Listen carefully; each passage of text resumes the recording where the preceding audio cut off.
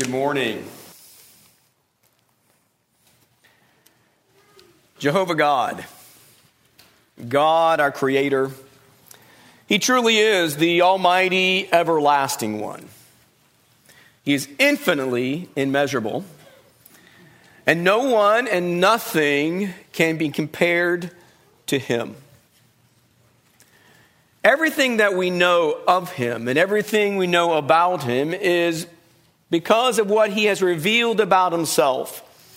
His works, His words, that's everything we know.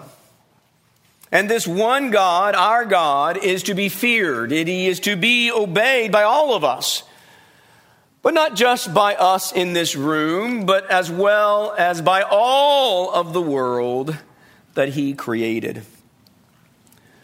The Holy Spirit, though, has preserved for us some of the mighty things that He has done, that He did, by revealing them to us in the Scriptures. And when we read from our Bibles, truly there are some awesome things that our Father has done in the past.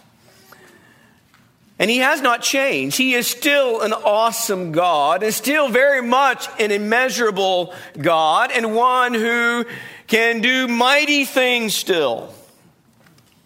But these stories, these Bible stories that we have learned perhaps in our childhood, are sometimes forgotten stories. Or at least, if not entirely forgotten, they get pushed back on our memory shelf, and it starts to kind of clutter some dust. And so we need to be reminded from time to time, reminded again of how awesome God is, of the mighty things that He has done, the fact that we need to remember who He is, so that it will motivate us and impact us in such a way that we will press onward, we will press upward in faithfulness toward Him. God is the one who actually caused people to be scattered abroad. When you think about this globe of ours and all the continents and all the countries that exist, it is God who scattered mankind across the lands. It is He that did that. And He did it by languages. If you will open your Bibles, your Old Testaments, to Genesis chapter 10, we're going to begin at the very last verse, verse 32, and read on into the 11th chapter as we consider this morning and remember the mighty hand of God at work in our universe and in our world and in history long past. And so the inspired word reads in verse 32 of the 10th chapter, "These are the families of the sons of Noah, according to their genealogies, by their nations. And out of these, the nations were separated on the earth after the flood." Now the whole earth used the same language and the same words. It came about as they journeyed east, that they found a plain, the land of Shinar, and settled there. They said to one another, "Come, let us make bricks and burn them thoroughly." And they used brick for stone, and they used tar for mortar. They also said, "Come, let us build for ourselves a city and a tower whose top will reach into heaven, and let us make for ourselves a name. Otherwise, we will be scattered abroad over the face of the whole earth." The Lord came down to see the city and the tower which the sons of men had built. And the Lord said, "Behold, they are one people, and they all have the same language. And this is what they began to do, and now nothing which they purpose to do will be impossible for them. Come, let us go down and there confuse their language, so that they will not understand one another's speech." So the Lord scattered them abroad from there over the face of the whole earth, and they stopped building the city. Therefore its name was called Babel, because there the Lord confused the language of the whole earth, and from there the Lord scattered them abroad over the face of the whole earth. It's a story that many of us begin to learn in our childhood years.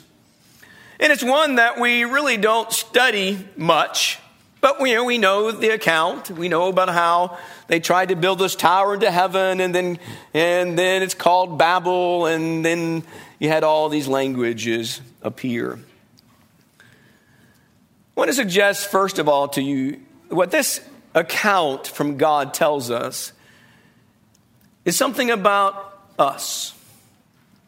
It's something about the human race, and that is, over and over again, man elevates his own thinking above God-ordained purposes.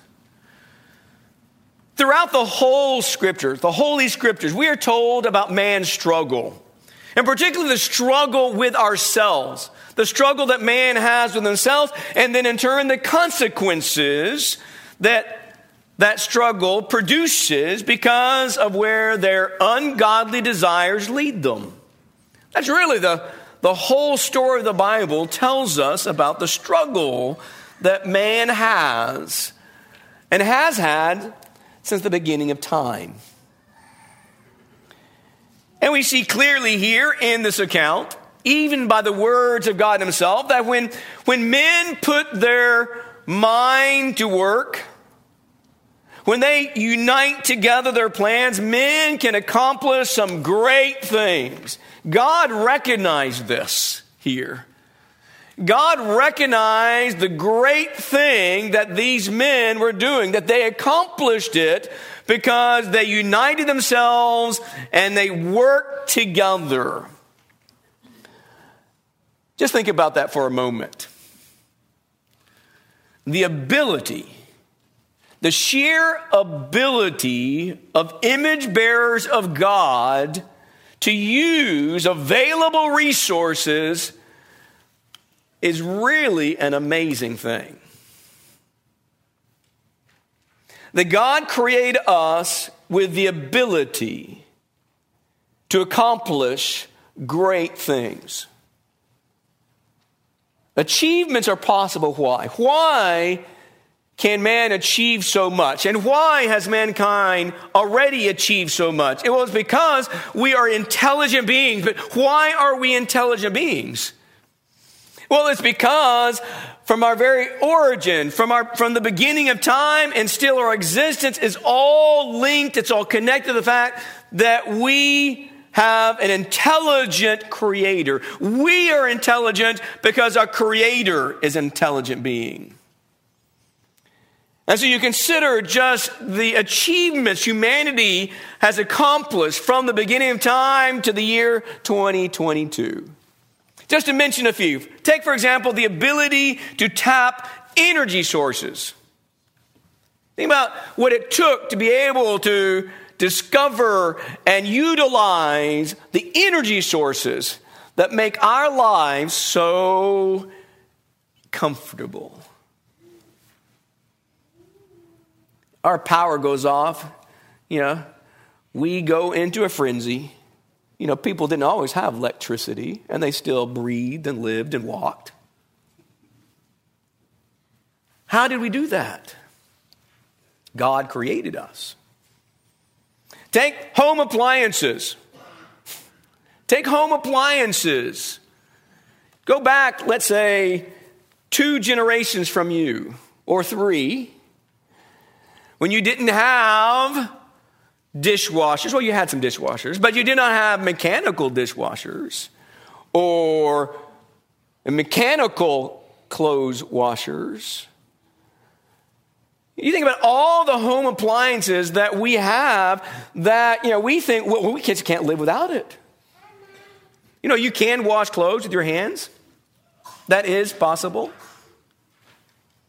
You think about the idea of medical treatments or communication technology or the means of our transportation and how we can cross the globe in a few hours. I mean, just in hours, not days and weeks or months or years, but in hours, we can go around the world. It doesn't take 90 days to do it today. When men unite, it's almost limitless what men can do.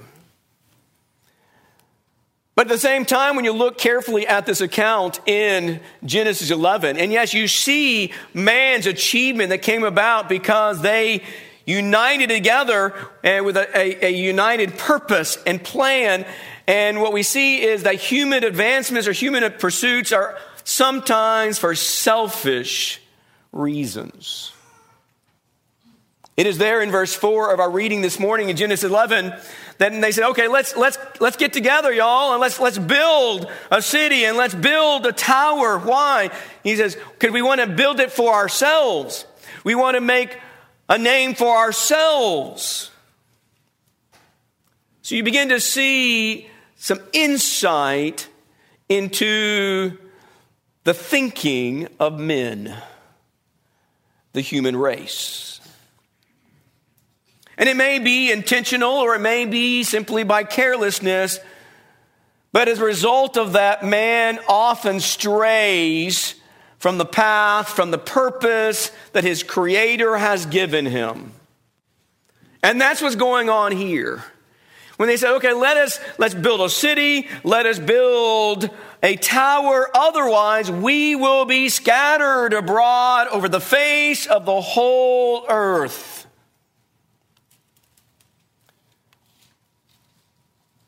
That's what God wanted them to do. But God is fully aware. He's fully aware of the tendency of man's heart. He created it. He knows what it can do.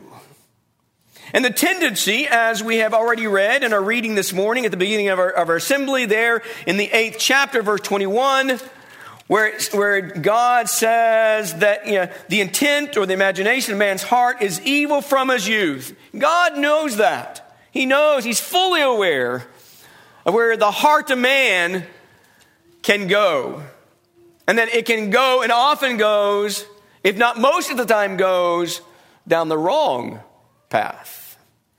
God's instruction from the beginning was to multiply and fill the earth. That was God's plan from the beginning. You see that in Genesis 1. Verse 27, 28, when God addresses Adam and Eve and tells them, what is your purpose on earth? One of the purposes was to multiply and fill the earth. And in so doing, glorify their Creator. It's repeated again in Genesis 9 after the flood. It's repeated to Noah and his sons when he says, God blessed them and said to them, be fruitful and multiply and fill the earth. And so in Genesis 11, what the story is about, it's a story about rejection. It's a story about disobedience. It's a story about men elevating their thoughts, their desires, their wishes above God's design, above God's purpose. Isn't that the root struggle of mankind throughout history? Isn't that sometimes even our own personal struggle?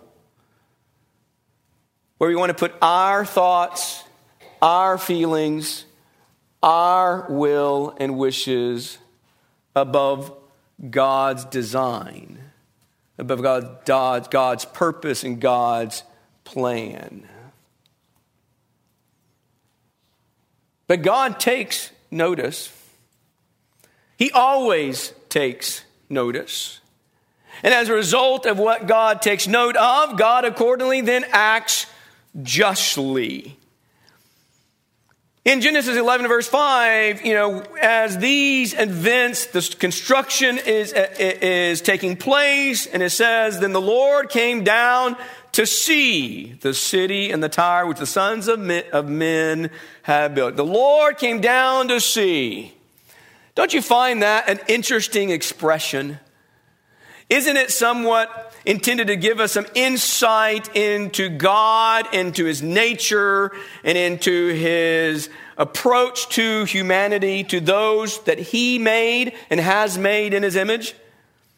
God checking out this event more closely does not mean he couldn't see what was going on down below.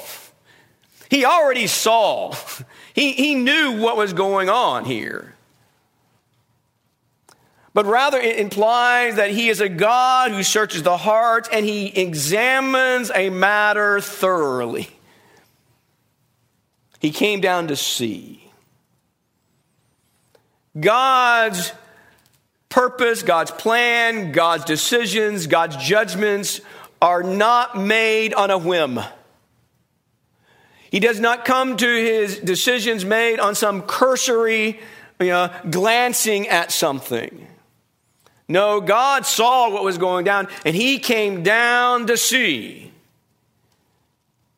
God himself was, and God still is, very much involved in the affairs of humanity.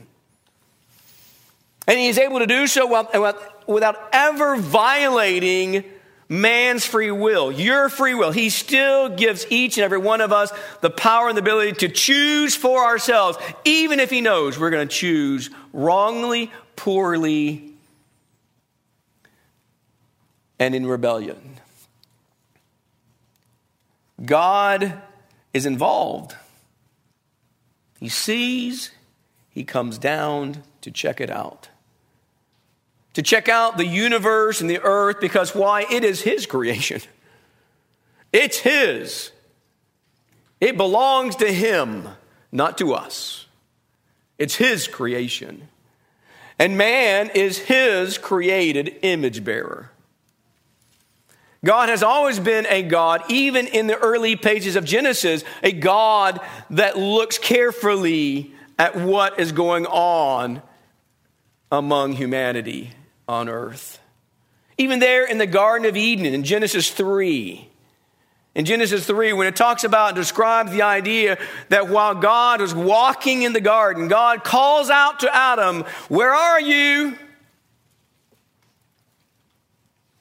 Where are you, Adam?" God came down to see. Did God know where Adam really was? Did he know what bush he was hiding behind? You better believe he did. That's what the psalmist David so eloquently and so profoundly states in Psalm 139. There's nothing hidden from the eyes of God. But yet, he came down to see, even in the Garden of Eden, in that unique relationship that Adam and Eve had before they destroyed it, before they lost what they had. They didn't know what they lost until they lost it. And wow, did they realize what a mistake they made. Or even in Genesis 6, when you talk about the story of Noah, and it talks about how God, as he sees what's going down on earth, the wickedness and how bad it really is, and it says God was grieved in his heart by that wickedness, by the wickedness he saw. God always takes notice. He always does. And that is why Paul, in the sermon to the Athenians in Acts 17, is able to say, he is not far from each one of us. Oh yes, he is in the heavens.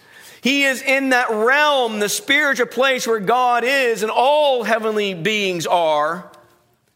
And that seems so far away, but from God's viewpoint, he is not that far away from each one of us. The distance that we feel is because of our own short-sightedness. It is because of our own misconception. That's what caused us to feel this concept of there is this insurmountable chasm between us. It's from our viewpoint, but from God's viewpoint, it's not that far. Not at all. And so God came down and he saw what was going on. He took notice. And so God acted accordingly in a just way. And what did he do? Well, God then scattered men abroad across the earth. And he did so through different languages. Did you notice there in verse 7, it says, when God says, come, let us go down and there confuse their language. Remember, there's only one language at this time. And he says, let us confuse their language, singular, so they will not understand one another's speech. The Father, the Son, and the Holy Spirit always work together. They have always worked together, and they will always work together in absolute perfect oneness to carry out the divine will, a will that is always and will always be for man's ultimate well-being. You know, man's plans here in Genesis 11, in building the city and building this tower, would not have been for the good of mankind in coming generations. They thought it was good, but no, it would not have been good. It would have been to their detriment. It would have been to their destruction. So God intervened here, and he scattered them abroad. How? And he did it through language or languages. From creation up to this point. And this is kind of hard, I think, for us to really comprehend, because we have no experience like it. But from creation up to this point in man's history, everyone, absolutely everyone, spoke the same language. Literally, the word language here in the Hebrew is the word lip. They all had the same lip. That's almost a little bit humorous to us. But the point is, they spoke in the same language. They spoke in the same vernacular. They spoke, with the same words. And it's because of that, they had this great understanding. And that's what God says, I'm going to confuse them so they don't understand one another. Because right now they understand each other, and by their unity, they are going against my plan for mankind's well-being. Man's thoughts were corrupting God's plan. And so God came, he saw, and he acted. And what he did, he confused the language. Now, you can't probably see well on this PowerPoint, this tree of languages. And having on it, some of the modern languages of our day, and how did those languages evolve and come to the point as we see them? And so perhaps you can see some of the bigger words, English, Spanish, and so on. And so you kind of see some of those big ones, but you can't really see all the other languages that were before this time. Well, none of this, this tree wasn't in existence until Genesis 11.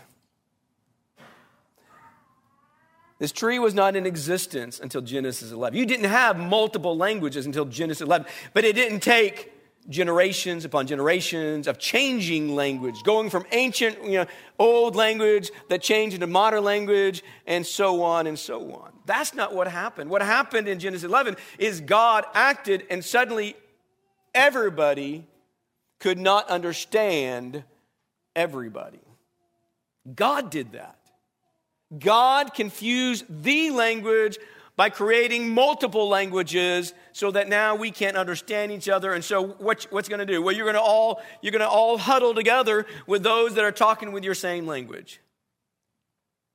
That's not for us to speculate how God, if God divided families on that, God would have been just and right in what he did, but he was going to accomplish his purpose that had been from the beginning, that as man is to multiply and be fruitful and fill the earth. And man tried to stop that plan. And God says, you're not stopping my plan. And so God created confusion. And that confusion caused them to scatter abroad across the lands. Just think about this idea. The same creator who made the mind and the body with the ability to communicate. So you think both intellectually, emotionally, and physically. God made us to be able to communicate as we do. It is that same God that established multiple languages. When he created Adam and Eve, there was one language. And that language was, continued until Genesis 11. And then God suddenly made multiple languages in order to achieve his purpose, which is for the good of mankind without violating their free will. What an amazing story. To see God's hand at work in the affairs of men as he acts on the benefit of all. And then you come to the New Testament. And you come to a time where now men are united how? You're united through Christ's gospel in spite of language barriers. Languages divide us, and they still divide us, even to this day. Language is a cause of division, a very natural cause. And so think of the idea of different languages with different cultures, how they present unique challenges. But what is impossible for men is possible for God. Mankind has filled the earth. And they has filled the earth according to God's plan. And now it is God's plan to take his gospel to all the earth now. To take that message of Christ to all men. In Matthew, in Mark, we are told, go into all the world and preach the gospel to all creation. Or go therefore and make disciples of all nations, to the point that in Paul's lifetime, recorded there in Colossians chapter 1, verse 5 and 6, the gospel had spread into the whole world at that point. God made that possible. God made it possible that they could carry one message, one plan of salvation, one means of redemption, to all countries, to all languages. God made that possible. And how did he do it? He did it through the Holy Spirit. You look there in Acts chapter 2, on the day of Pentecost, when the gospel is being preached by the apostles for the first time after the ascension of Jesus Christ back to heaven. And we see here in Acts 2 that the Holy Spirit, who was poured out on the apostles, were empowered to preach the gospel and to do so miraculously to an audience that represented multiple countries. In Acts 2, verse 4, he says, the apostles were all filled with the Holy Spirit and began to speak with other tongues. Another word could be with other languages, as the Spirit was giving them utterance. And that's why the audience could ask and respond, how is it that we each hear them in our own language, in our own tongues to which we were born? And a number of those nations and people are listed. The ability was not just the apostles doing here. God scattered man by confusing a single language. God now unites men by a single message. But he has to make it available to multiple languages. And so the Father and the Son and the Spirit work together here, proclaiming words of salvation. And the apostles did not sound forth incoherent babbling. That is not what happened on the day of Pentecost. That they were just babbling on, and you didn't know what language it was. Which apostle spoke which language? No, they were in words, understandable words that convicted receptive hearts. God was at work again, making his plan available to mankind for the good of all men. You continue studying in the New Testament, you see the Spirit continue to work in similar ways. When you think about New Testament Christians, not just apostles, but New Testament Christians as well, are given this temporary, miraculous gift of tongues, of languages that they had not learned through study. So this is dispersed among Christians in the first century. Why? Well, it was done so that they would be able to convict unbelievers about the Son of God in a language that the audience could understand. And so when you turn to 1 Corinthians, you begin to study those chapters, 12, 13, 14, you see a number of statements that are made in regarding to the gift of tongues, the gift of languages.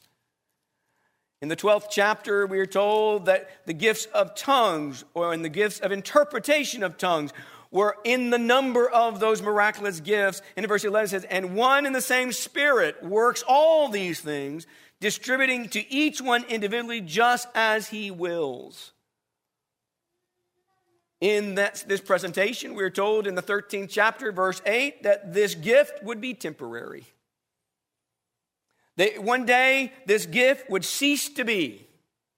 But in the meantime, it is being used for what reasons? It's being used for the purpose to convict hearts, the unbeliever, concerning Jesus Christ. As you look there in the 22nd verse of the 14th chapter, so then tongues are assigned to those are not assigned to those who believe, but to the unbeliever. The gift of tongues was assigned for the unbeliever. Why? So they could be taught in the language they understood. And in so doing, the message then could convict honest, receptive hearts. In verse 26, when you assemble, each one has a psalm, has a teaching, has a revelation, has a tongue, has an interpretation. Let all things be done for edification. It was all for the well-being and the growth of individuals in Christ. To me, it's just so interesting and amazing to consider the fact that it was the making of different language, the establishing a different language is what scattered man throughout the world. And so we have humanity on almost every continent, living and surviving and multiplying and thriving. But now there's one understandable message, a message that is available to men in their language. I didn't take the time to Google how many different modern languages exist today, or the time to how many different languages has the Bible been translated into. But it meets the need. God has made it possible that the one message that unites people in Him, in His Son, is available to them in the language they can understand. The idea of uniting all kinds of people in one kingdom under one king, and that's Jesus Christ. God put a stop to that ancient building project. It ended because that was God's doing, and He did it by creating or making or establishing different languages so that men would scatter. and not stay in one spot, but fill the earth as God created it to be filled. And you think about that idea, that same God, that mighty, awesome God wants to save you. He wants to save you. And he does so through his plan. Not yours and not mine, but his plan is what will save you. And that plan centers or revolves around Jesus Christ.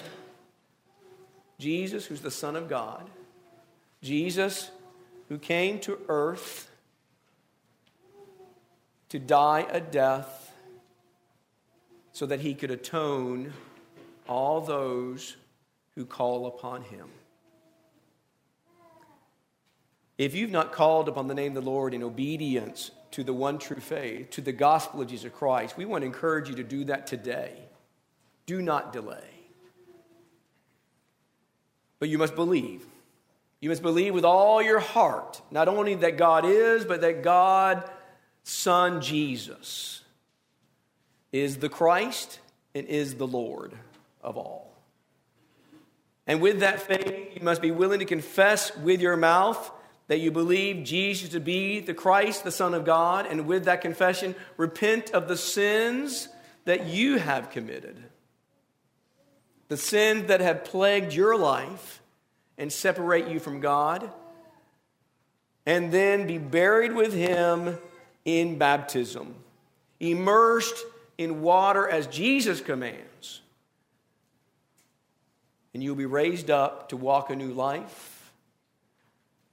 And you'll be adopted by God as his son and daughter. And you'll become numbered among the one people who adhere to one message.